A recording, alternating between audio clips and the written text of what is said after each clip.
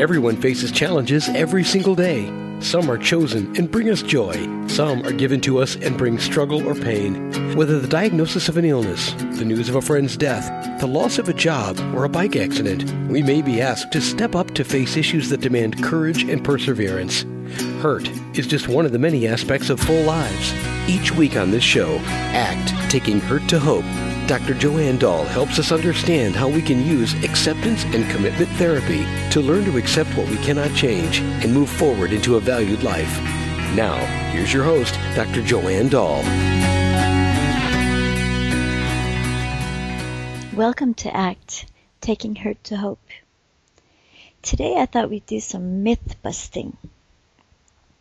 College students seem to be carefree, well taken care of, and with seemingly no responsibilities except to study subjects of their choice, have a wonderful social life, and develop as human beings. Or, in one study examining the mental health of college students, shows that students attending a large public university in the U.S. were screened looking at symptoms of anxiety and depression and eating disorders and even self-injury and suicide. And the results showed that over half of students suffered from at least one mental health problem. And this same study also showed that mental disorders are common and persistent in this population, and that most of them do not receive treatment during the college years.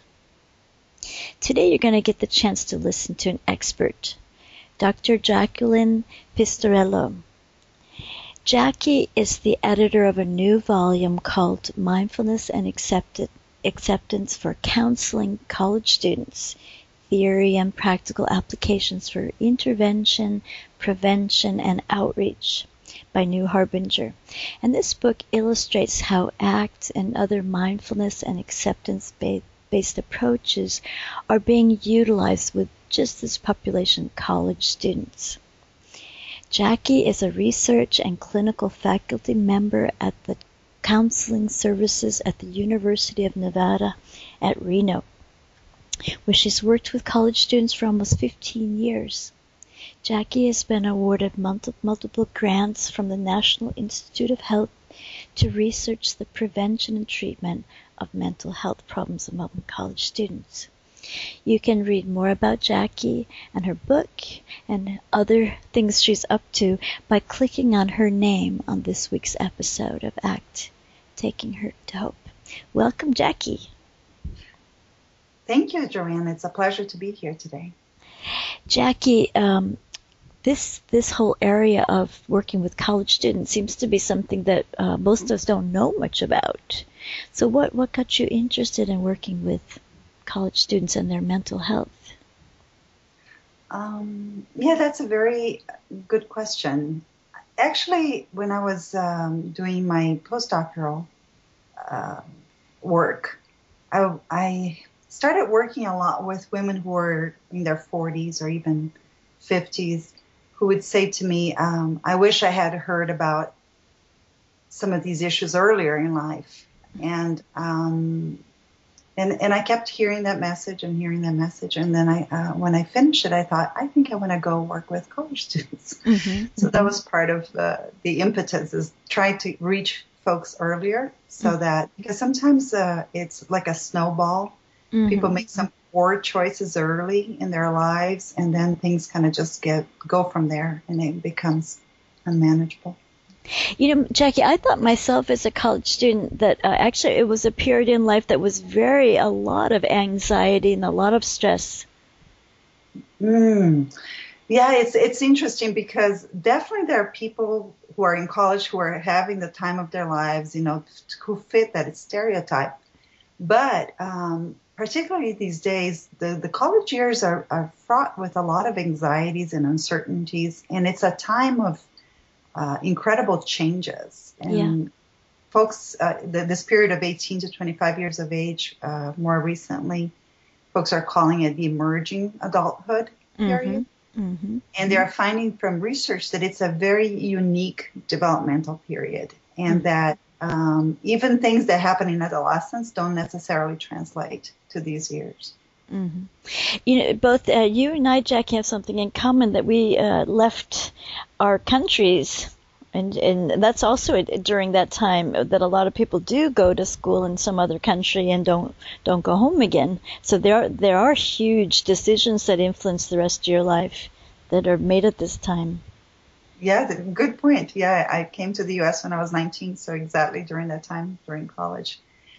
And there is a recent book called The College of the Overwhelmed, sort of talking about that, how, particularly in the U.S., how college students are pretty much overwhelmed with the types of transitions and choices that you make. For example, usually in the U.S., college students reside in residence halls. So they go from having their own room at home, usually, to having to share very close quarters with people who are different from them. Maybe of different ethnicity or socioeconomic backgrounds. And it's a lot happening all at once. And, that's probably partly why we are seeing such an increase in mental health issues among college students. Yeah, and also looking for partners and being worried about your studies. I mean, those are major things. I can understand feeling overwhelmed. Yeah. So what are the most common mental health problems among college students? As you mentioned earlier, a study showed that 50% of college students actually are diagnosable with one type of mental health disorder. It can be anything. 31% report feeling so depressed that it's difficult to function. So depression is a very common presentation, as is anxiety. Like 50 to 60% say that they feel overwhelming anxiety. But we also go up on more significant problems, like 7% seriously consider suicide in the last 12 months. Wow. And 6 to 7% have engaged in non-suicidal self-injury, like cutting or burning, in the last 12 months. And 1.2% have actually attempted suicide in the last 12 months. Wow. So it's not just anxiety about school or things that you would expect. It's actually pretty serious problems. How does ACT approach this type of problems with you? Well, one thing that I want to say is that if you look at what's happening with society in general, I think there is an incredible need for approaches like ACT and other mindfulness-based approaches, particularly with this age group. Because this, if you think of the traditional age, 18 to 25 years old, they grew up on the internet. And, they're constantly texting with their phones, and there's the social media, Facebook and Twitter. And this exposes them to this very fast-paced, multitasking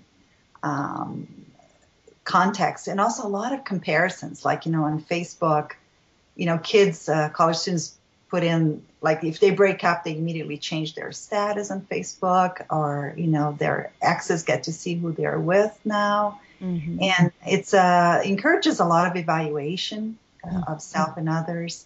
So a lot of, judgments can come up.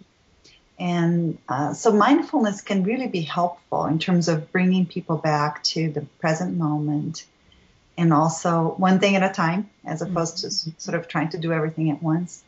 So ACT is very fitting for this population, also for other reasons. Like I was saying, the number of problems faced by college students is pretty large. It's not just one thing or another. It's anxiety, depression. I didn't even mention substance abuse and suicidality, self-injury.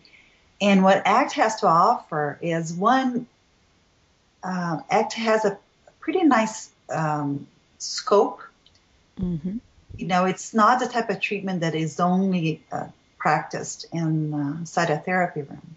It actually can act as acceptance and commitment training, can be done across multiple settings. I was actually just listening to one of your shows with DJ Moran about ACT in the construction sites. Yeah. So ACT can be utilized on college campuses, even outside of the therapy room. Mm-hmm. And that's very useful for administrators as well as mental health professionals. How are you thinking outside of the therapy room? For example, right now, I can even talk about some of the ACT work we've been doing here at University of Nevada, Reno. Mm-hmm. We've been, how can I explain? Have you heard of a first-year experience courses? Do you guys have that in Sweden? No. First-year experience? Yeah. Nope. In the U.S. has become a pretty widely disseminated approach to helping college freshmen adjust to the college transition. Mm-hmm. And so these are typically 1-credit courses that they offer to freshmen that talk about like career choices, time management, things like that.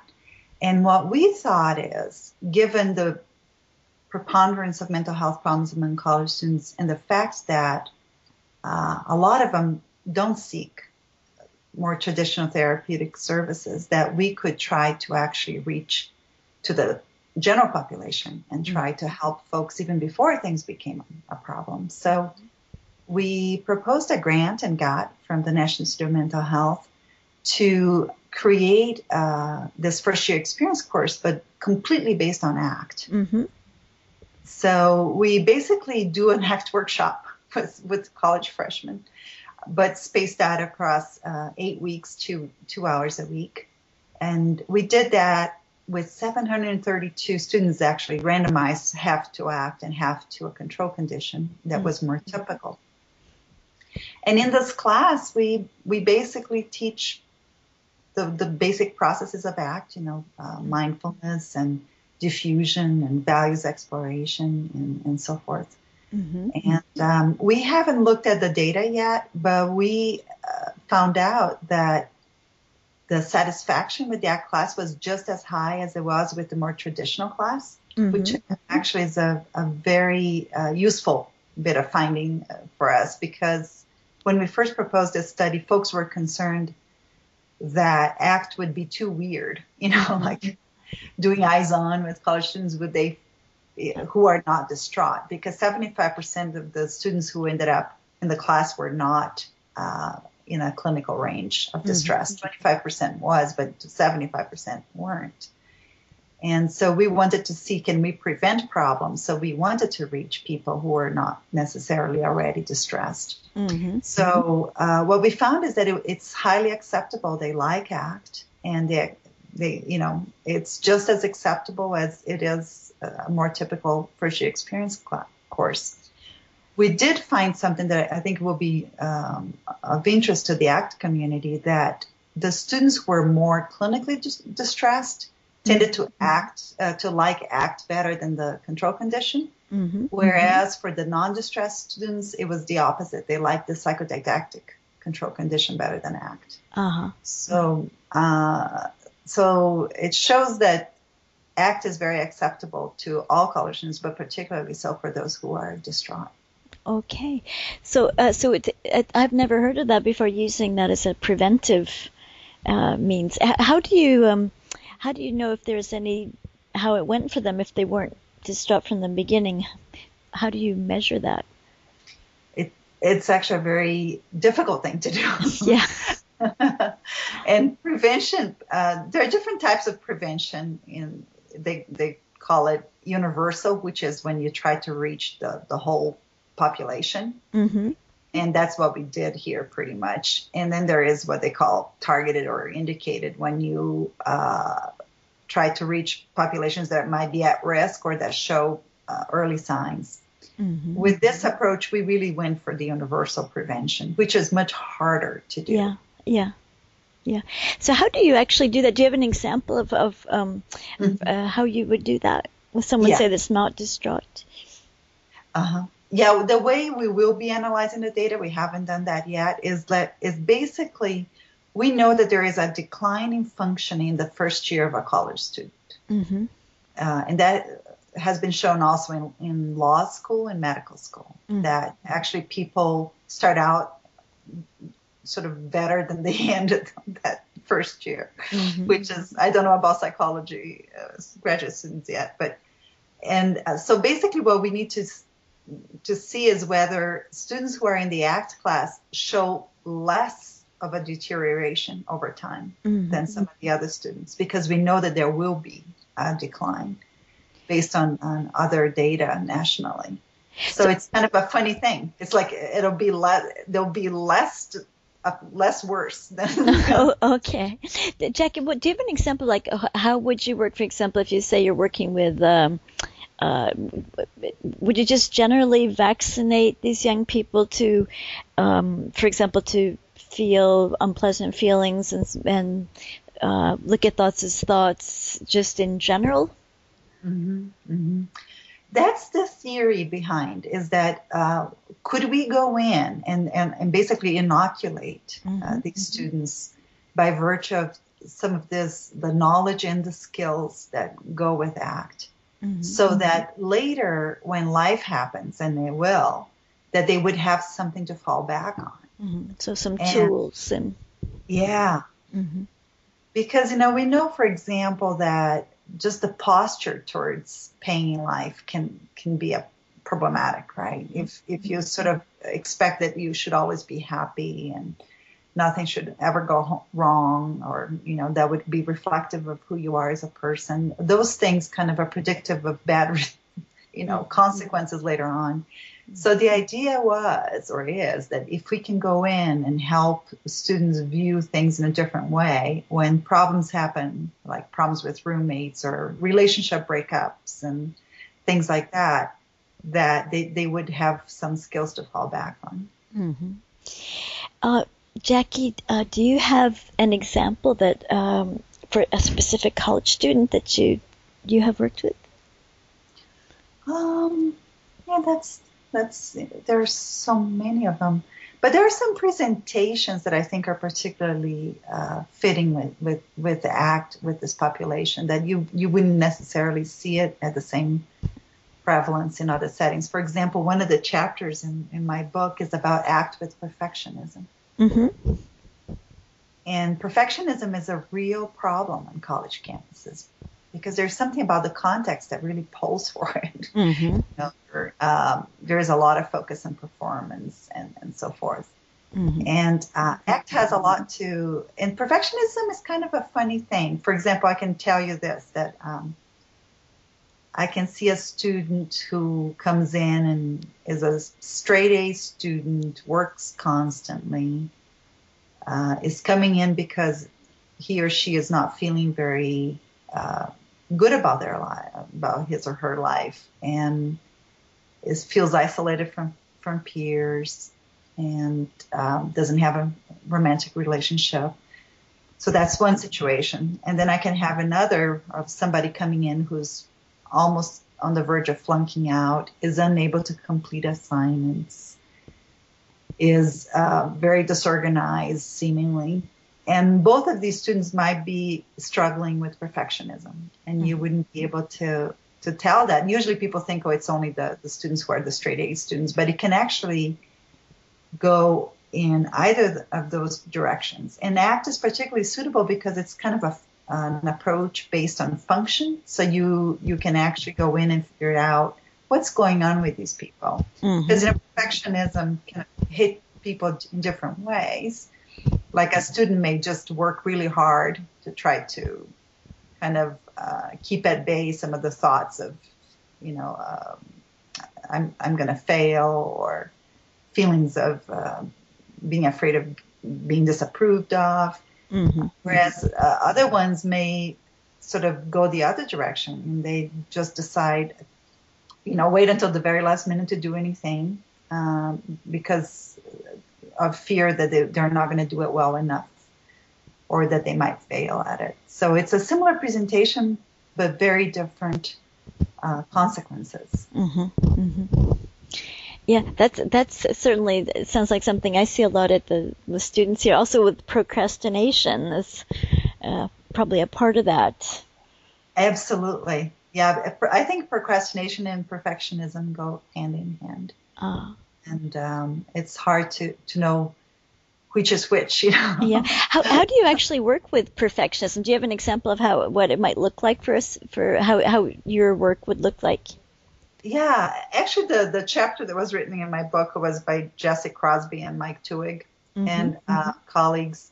One of the things that they talk about and that I've used with my own clients too is that perfectionism sometimes is called the tyranny of shoulds. And there is a lot of the content of cognitions and stuff have to do with should. I should be this way. I should do that. So really getting ACT into the treatment to address the diffusion from sort of the stickiness of the should, because these are students who have a long history of responding to shoulds. Literally.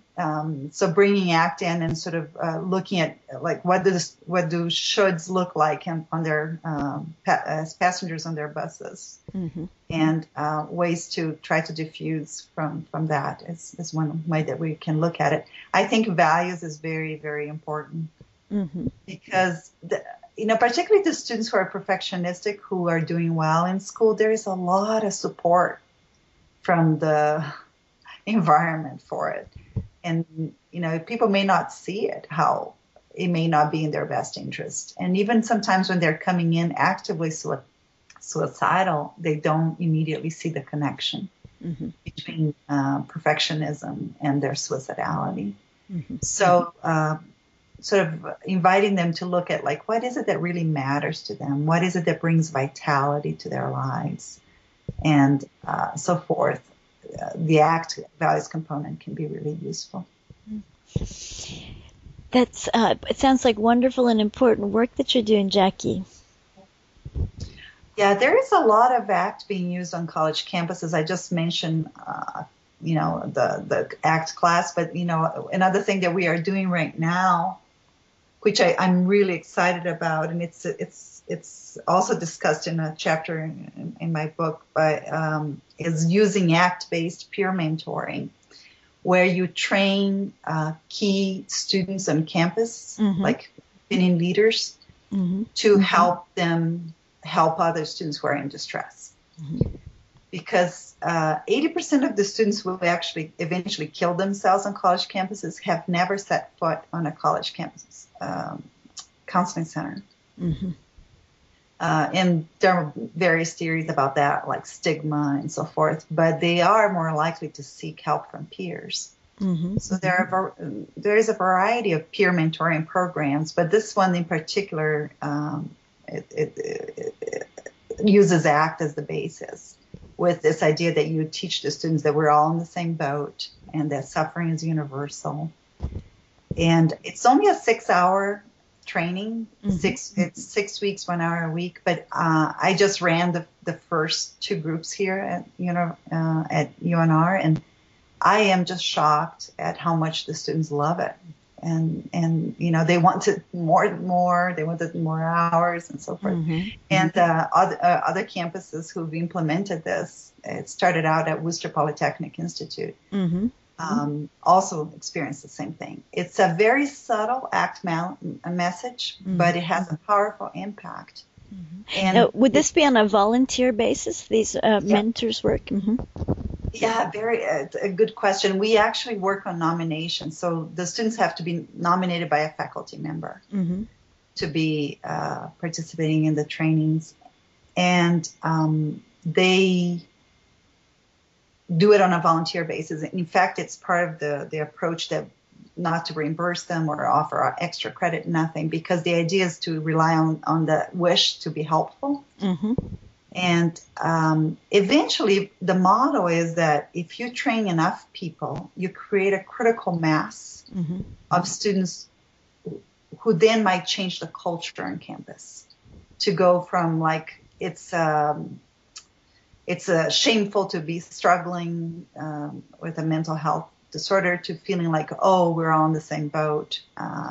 Suffering is universal, and also the ACT messages of diffusion and so forth, and mindfulness. Well, Jackie, it sounds like so many organizations could work on that model in the military or in other corporations or the school system in general. It seems like that's a completely new for me, that using ACT as a sort of in a mentorship. Yeah. I do like the idea of changing the culture, and it's something that we haven't. It's the theory behind it, but we haven't tested it. But we want to do an actual study here, where we want to look and see in residence halls. We want to randomize so that some residence halls, the resident assistants are exposed to this ACT training, and the others are not. And then we want to see what the effect is on the residents of those residence halls. Yeah, I can imagine there are many. My daughter is a medical student, and for female physicians, that's a group that seemed to be quite high risk for suicide and also drug dependency. I was thinking just that would be something excellent for training maybe mentors in that type of risk groups that to help other colleagues. Jackie, we've come to the end of the program already. What advice could you give college students right now that might be struggling, or maybe parents to college students? Well, for college students, I think the thing that I feel the most is when they're struggling, but they feel like they shouldn't be struggling because it's supposed to be such a happy period of their lives. So if you are struggling, you're a college student, just know that you're not alone, even if it seems like you might be. There are other people right around you who feel the same way.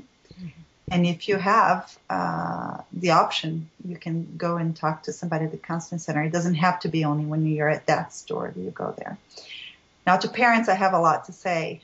I mean, we have incredible data more recently about how important you are to your young adult child.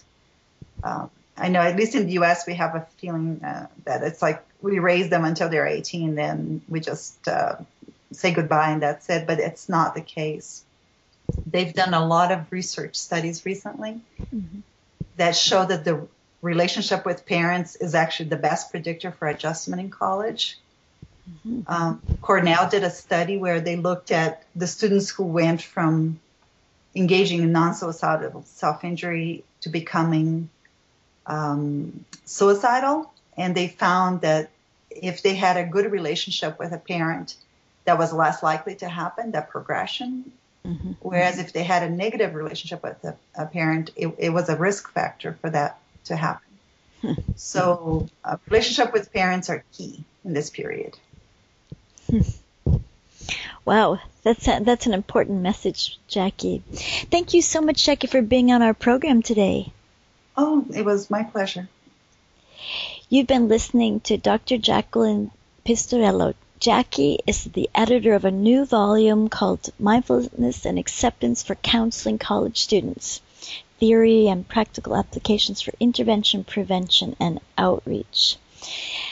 This book illustrates how ACT and other mindfulness acceptance-based approaches are being utilized today with college students.